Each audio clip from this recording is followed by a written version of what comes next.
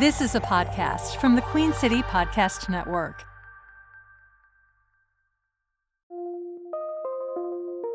From the Queen City Podcast Network studios in Uptown Charlotte, this is CLT First, Charlotte's first daily news podcast and home of the very important 5-second weather. Yeah. Today is Monday, February 12th. I'm Amy Bristol. I'm Stuart Watson. You ready? Here we go. Showers, high 63, low 44, Tuesday, sunny. Very good. $2.5 billion of bond money was approved last fall by the Mecklenburg County voters. Soon, it will be in the hands of CMS. That money was released by the State Commission late last week. CMS sought the funding to build new schools and add to existing classrooms. The vote will result in a slight property tax increase over the next several years. And facing an ongoing shortage of healthcare workers in Charlotte, Atrium Health and Charlotte Mecklenburg Schools have announced a high school program to provide graduates with a career path in the industry, starting their freshman year in high school. It's part of a nationwide push involving 10 schools across the country, including Hawthorne Academy of Health Sciences right here in the Belmont neighborhood. And also, there's a easy, well, at least a simple way to solve the DA's staffing crisis in Charlotte. So says Steve Harrison of WFAE. In his Inside Politics newsletter, Steve suggests if the city of Charlotte would pay as much as the county does toward the DAs, they could hire more prosecutors. Mecklenburg County chips in $3.6 million to hire prosecutors. The city, a mere $313,000.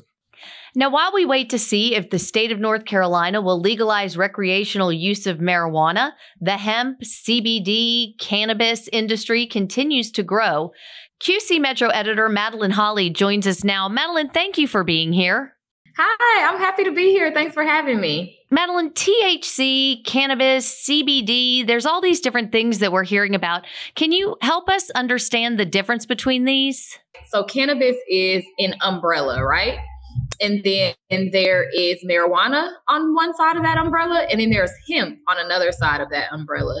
And in North Carolina, from what Destiny's reporting found and the kind of experts that she talked to, it's sort of like you can purchase hemp products, or hemp products can be on sale in North Carolina as long as they're under 0.3% of THC. And THC, of course, is the psychoactive part of cannabis that kind of creates a high-like feeling.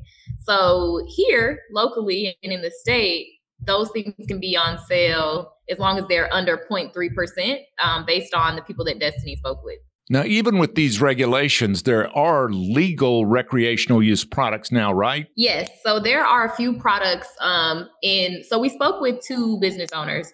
One of them owns a company called Naked Nectar. And they're a Charlotte-based company. They're Black-owned. So, of course, we were really excited to get their perspective because there are few people of color, particularly Black people, in the cannabis space, especially locally. So they talked about a few of their products that kind of can produce a high-like feeling. But I think mainly what people would experience, it will vary person to person, of course, but they will mainly experience a lot more relaxation that people associate with hemp than sort of this euphoric high that people associate with marijuana. And Madeline, this is a bit of a surprise to me, but vendors and businesses seem to want these regulations. The business owners that we talked with, they're in favor of regulation because they want kind of some quality control standards across the industry. They sort of described it to us as someone likened it to spinach, right? So spinach is generally safe to consume, but every now and then there might be an E. coli outbreak and spinach could be taken off the shelves, or a certain supplier may not be selling it at the moment because of certain batches. So even though it's generally safe, because there are standards, people know when to pull spinach from the shelves because there's an outbreak or whatever. And so they consider some hemp products the same. And they're looking for that kind of standard checks and balances, I guess, with products too. Now, most business owners do their own quality control checks. Like they have a way of making sure that their suppliers are giving them quality products. But the people we talk to, they're both pro standards and regulations. Madeline Holly from QC Metro, thank you so much for joining us. Thank you so much. All politics aside, say what you will about Congressman Jeff Jackson of Charlotte. The man writes a hell of a newsletter. He says he was waiting on a flight from D.C. to come back home to North Carolina, and he churned out this week's newsletter, which begins with the following line. Other than the time we fired the speaker, this was the craziest week in Congress. Man knows how to tell a story. That's all I know. Love it. Coming up, a Tar Heel and Panthers favorite makes it into the Hall of Fame.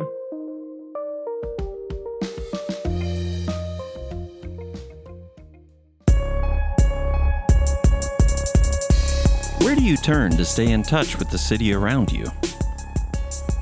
Broadcast news isn't what it used to be, and commercial radio doesn't scratch that itch. If only there was one place you could get it all, when you want, wherever you want, on your schedule. There is the Queen City Podcast Network. Listen to your city on your schedule at queencitypodcastnetwork.com and everywhere you get your podcasts.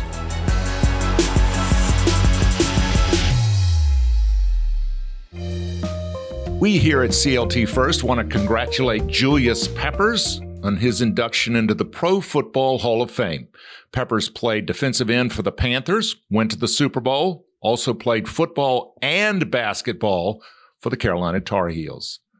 Congrats, Mr. Peppers. And register to run Help Save Trees, help save the canopy. The Elizabeth 8K road race in April, which you can register for right now, work your way up to 8K. That would take me more than till April. gives a portion of what you donate to Trees Charlotte, and you can add extra. And if you're not competitive, and if you're more of a couch potato like me, or me, they have a 1.5K walk. So if you can walk for 20, 30 minutes, you're in. Maybe I can just make a donation. Black History Month continues. And if you head over to historic Rosedale this afternoon, there will be 3 local Black community members who will be there doing a local Black History talk. That will be from 12 to 3:30 today. And that's located at 3427 North Tryon. So you can head over there and hear about their journey in the community.